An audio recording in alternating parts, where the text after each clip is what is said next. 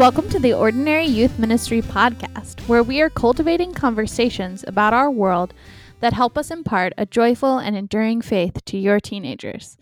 Your hosts are me, Ellen Vosberg, Andrew Unger, and Johnmark Smith. This week, we're letting Andrew run wild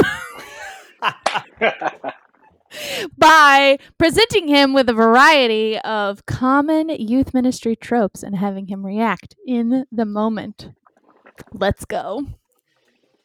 Yeah, so obviously one thing we all know is that we are not a podcast with people short on opinions, but among even us, Andrew is often known for having the strongest. So we're excited to do this. And quickest. Yeah. I believe I've heard you say quite directly that, like whatever it is, I probably have an opinion. I've never met a statement that I can't form an opinion on very quickly and become very convinced of it, for good or for ill. Yeah. So we're going to try and leverage that both for fun and for learning. We'll see. More fun than learning, though. More fun than learning today. So, Andrew, what I did is I literally scoured the internet for about 10 minutes and found a bunch of youth ministry articles and different advice that they gave or topics. And I quoted them or summarize them into like a pithy little statement. So what we're going to do is we're going to give them to you. Okay. And then we just want you to react, give us your opinion, and then Ellen will tell you why you're wrong. So excellent. Sound good? So these are not in any particular order. They're just things I found on the internet that people are saying about youth ministry. Let's go. All right. So first one, if it's not fun, it's not worth doing. Yeah. If it's not fun, it's not worth doing. So for a number of years, I legitimately bragged that our youth group didn't play games because I was like, we don't need games. My kids love the Bible and we just dive right in. You're not like other youth ministers. I'm not like other youth groups. Man, so much of my identity has been wrapped around I'm not like other youth groups. I'd like to say that the church I served at for 14 years did have an eccentric group of both parishioners and youth. So in some ways we weren't like other youth groups. So obviously that's a false statement that if it's not fun, it's not worth doing. But I think there's the counter reaction of like, we're not fun at all. I think fun is worth doing on its own and is good by itself. Like we don't have to say that like fun activities in a youth group, like we don't have to make up some sort of spiritualized reason about either using them as like a gateway to a deeper spiritual lesson. Like we play capture the flag, but Satan's trying to capture your heart or something like that. There's so many good Twitter accounts that like do the Jesus juke really well and do youth pastor voice, and I want to get better at it. So you don't want to Jesus juke, and you don't want to be like, well, this is important because it's fellowship, which then brings our group together for the lesson. Like fun is good. Fun is good. It is good to have fun. With adults, sometimes we get together just to have fun, and it doesn't have to be for the purpose of like spiritual advancement, because if God created a good world full of fun things, and fun is just like on its own an unmitigated good. But sometimes you have to do things that aren't fun. Well, Andrew, you're kind of stealing the thunder for the next one, because you're kind of going inverse, because you just made the argument for why fun is good, but this point was if it's not fun, it's not worth doing. If it's not fun, it's not worth doing. Which implies that you should be making your Bible studies fun, and you should be making your service projects fun, and if these things aren't fun, don't do them.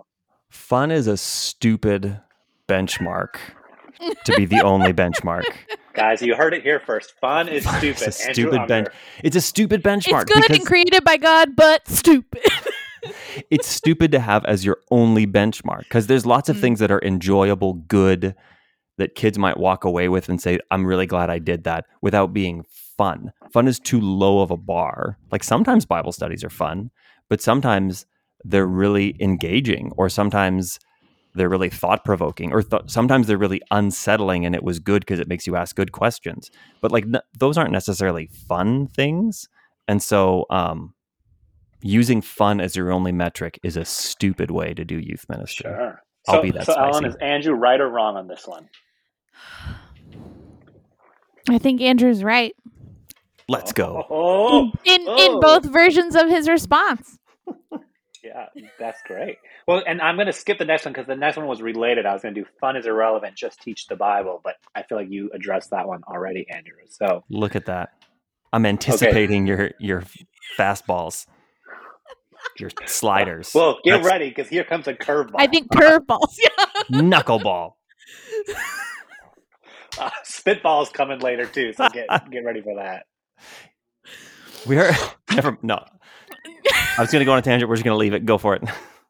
Okay, next up, what we have next? Skipping number 2. Number 3, I'm going to give no context. Anyone in youth ministry will know what I'm saying when I say this, but here it is. Don't make purple.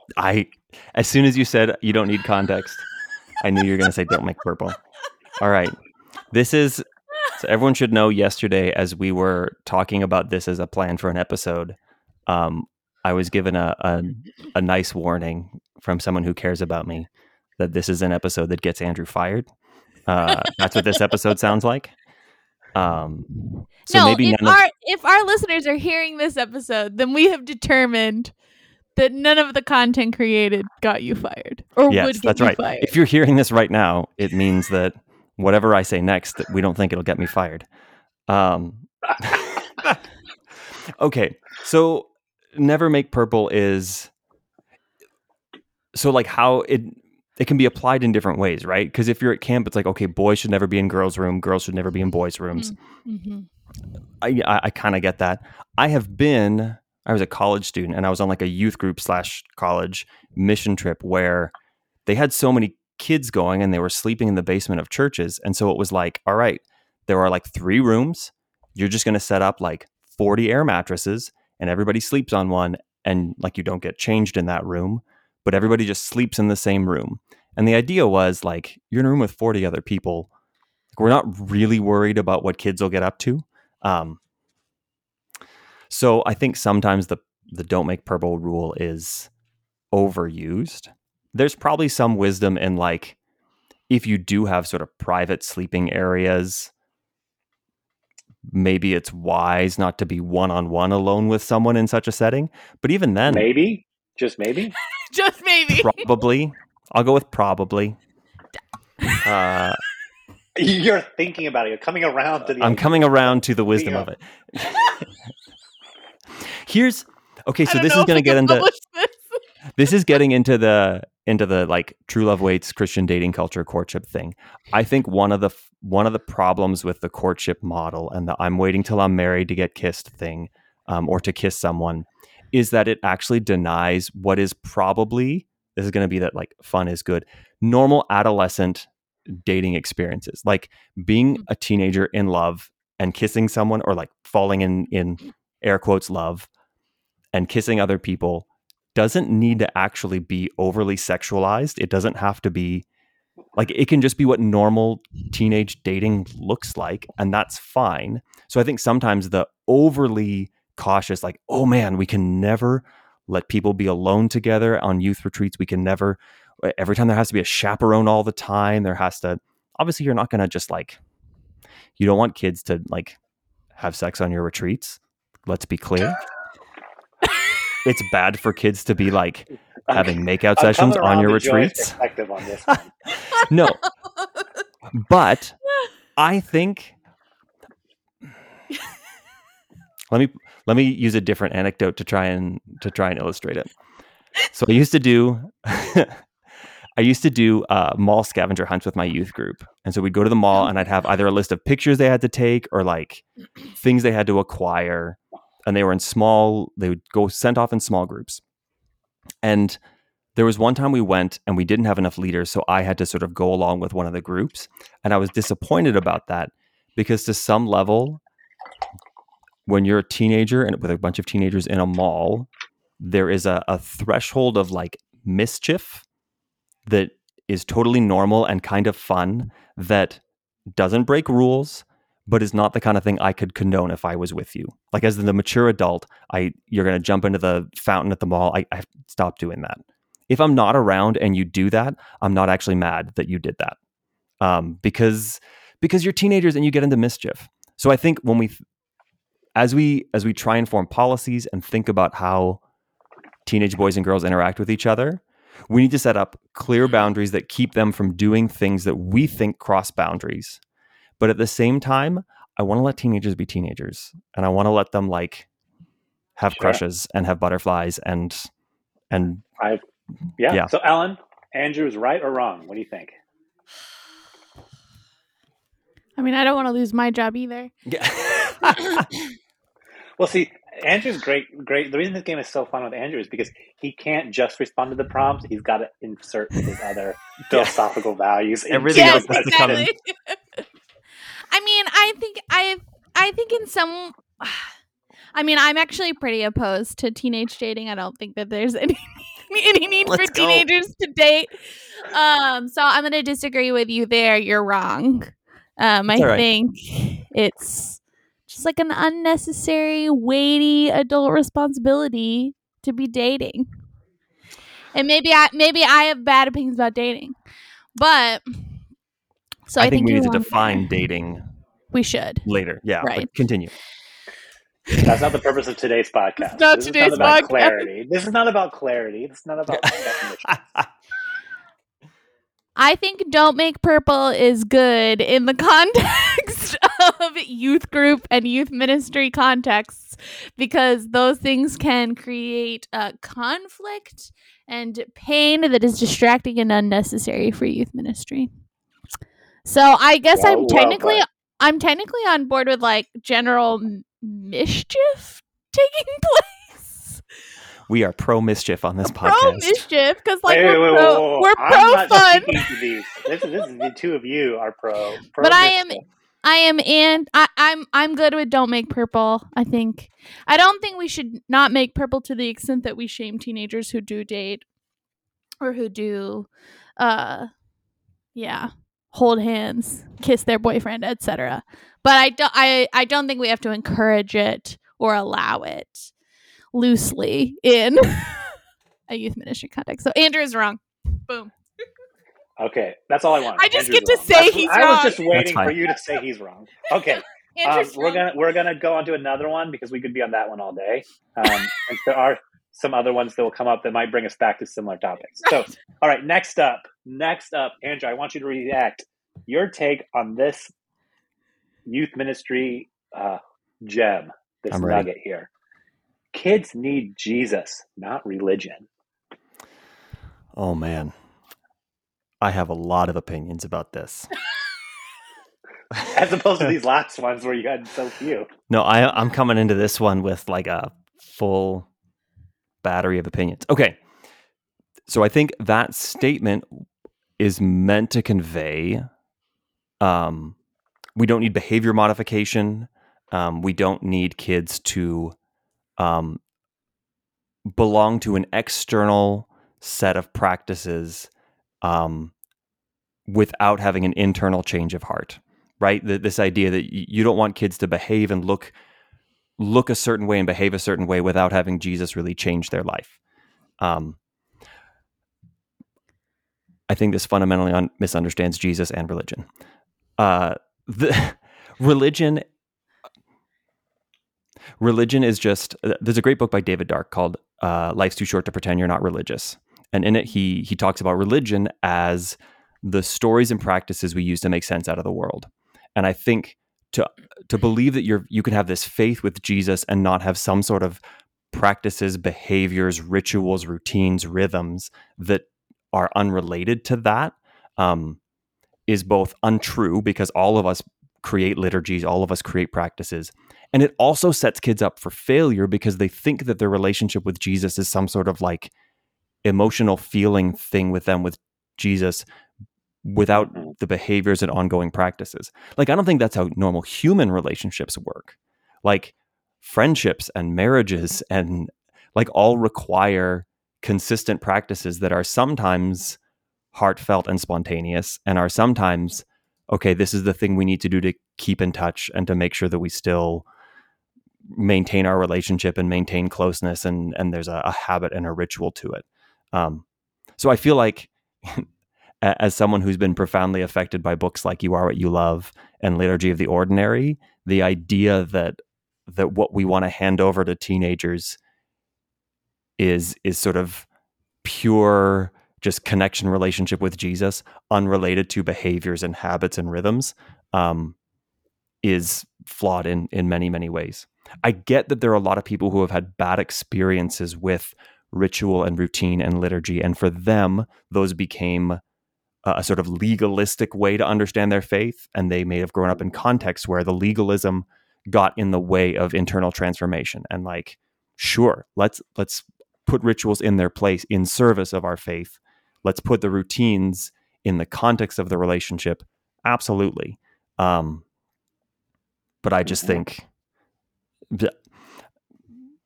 to put it more strongly than maybe I should, I think that kind of thinking is why we have an entire deconstruction movement and why most of our peers left church after youth group, because eventually the enthusiasm of their teenage years waned, because that's how humans work. We're more enthusiastic in our teenage years and we have a different kind of life afterwards. And they had zero processes by which to maintain that relationship after they were enthusiastic teenagers. All right. That's a bold statement, Ellen. Do you agree that people would still be in church if we had just not told them they need Jesus, not religion? Would they still be in church? If we told them that they just need Jesus, if we hadn't not told religion? them that, if that was Andrew's claim, is if this is why people aren't in church anymore. So, what do you think? I mean, Is I think Andrew that's right? overstatement, but Andrew is generally right. Okay. All right. Nice. Let's go. Andrew, what I think you're 2 and 2 now, basically. I'm 2 and 1. 2 and 1. Okay. 2 and 1. Well, unless we count that first question as 2 questions getting melded together, in which case I'm 3 and 1. Let's say 2.5 and 1. All right. Let's see. What do we want to do next? Okay. Speaking of questions that could get you fired from your job, here's a statement for you to respond to, Andrew. Safety standards get in the way of authentic ministry. Safety standards get in the way of authentic ministry. What do you think? How do you respond to that? Well, they do and they don't. I think a lot of us have been in situations where, like growing up, there are mentoring relationships. There are moments where maybe we were one-on-one with an adult in a situation that wouldn't be ministry safe compliant. But they were important moments for us. I think lots of people have been in those moments and been harmed by abusive and predatory leaders. And so policies like that do make relational ministry more challenging, all because this is the paradox. To do relational ministry requires vulnerability. Vulnerability is where people get hurt, and we create policies to try and limit the amount of vulnerability that minors have to experience. But there is some element where they need to be vulnerable with the adults around them. So we still need to allow for some vulnerability for them to share who they are, to be open and honest. I mean, you just think about mentoring, and you think about a teenager wanting to share some hard parts of their life, but they have to do so in a place where they can be, where you're in public or seen by other people. And so you have to get creative with, okay, we're going to do that in a public setting where there's lots of crowd noise, so that they don't feel like the personal things they're sharing are going to be picked up by someone else, right? Or you go to a public space that's not in their hometown, so they won't see friends when they're there, right? You have to get really creative with it.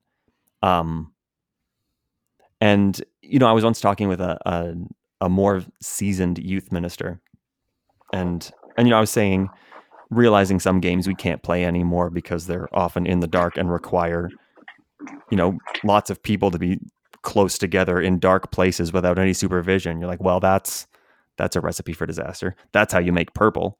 And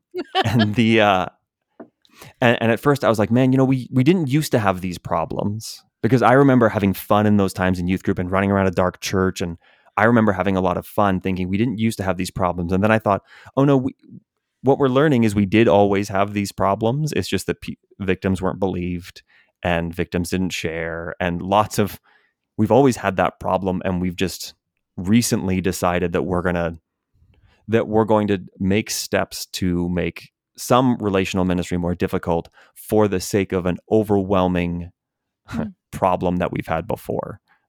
So I'm very pro those rules, even though sometimes they frustrate me, because I know that without rules, all kinds of bad things can happen. Mm-hmm. Andrew's right. All right. See, Ellen and I are on the same page more than people think. Well, of course you are. You're both Christians who love Jesus. Christians who love Jesus rarely disagree.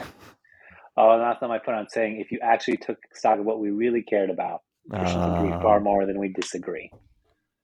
But, well, Ellen, I was hoping for a little more vigorous response, but okay, she agrees. That's all we got. Well, moving on. Stamp of approval. Nailed it. Hey, okay. Well, okay. Well, let's go back to something that more likely to get you guys disagreeing. What do we got here? Okay, we're gonna go straight for the heart. Let's go, Ellen. And twist the knife. This one's about biblical engagement. Ready? Here we go. The only context that matters is the biblical context.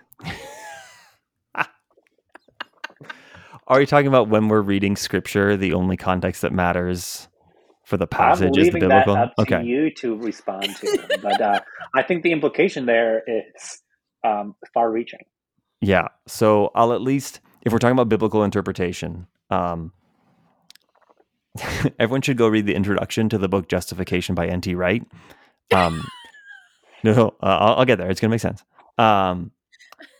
So Wright had been writing a lot of books, but he hadn't finished his Paul books that he released in, I don't know, when did those come out? Like 2015, something like that. It's a book. It's multi-volume. A multi-volume book on Paul that N.T. Wright finally released. But he'd been writing these other books and giving his talks and things like that.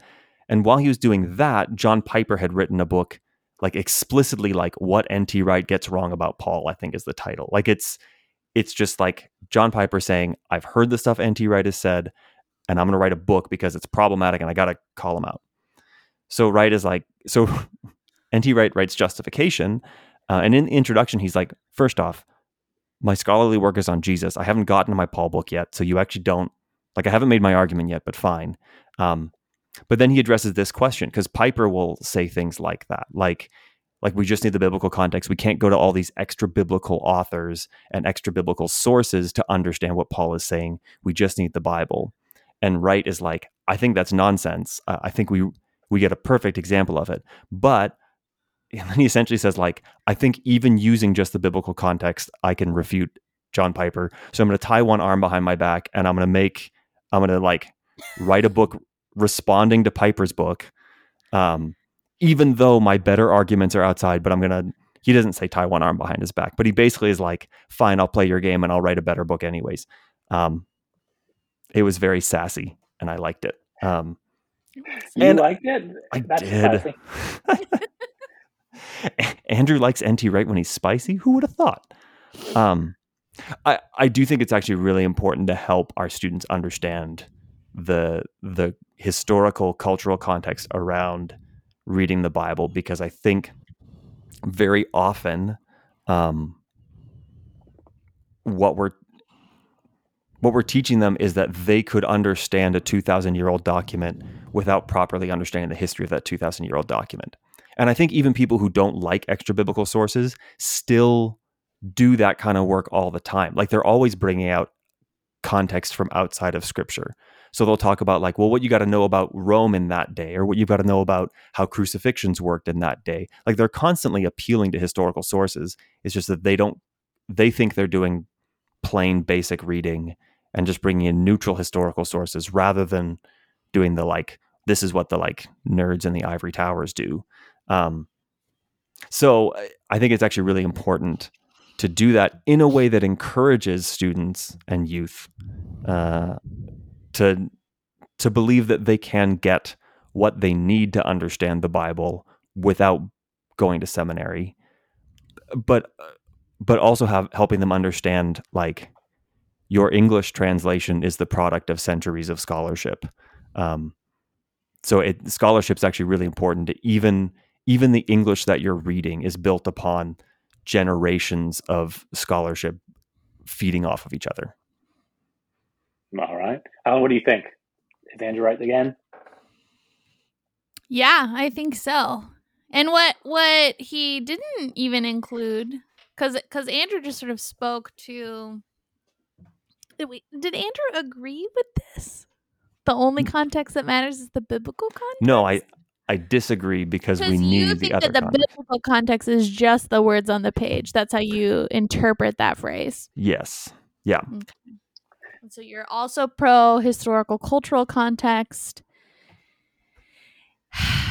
And what you didn't mention was the importance of reading our own context when reading the Bible. I'm so glad you brought it up, because that's what I was thinking the whole time. That we cannot teach our students the Bible with just the biblical context, with just the historical cultural context. We also have to teach them how to read our own context, how to understand it properly, and how to make the interpretive moves needed to make to live the Bible ourselves as people who believe that the Bible is authoritative and meaningful for the lives we're living today as well. So yes, and yes, that's how I was going to bring that up, because one of the ways I've heard this used is actually less about what Andrew's talking about, though. Yeah, I've heard that a lot, but about, like, oh, when you're preparing a sermon, don't worry about what's going on in your students' lives. Just teach the Bible, right?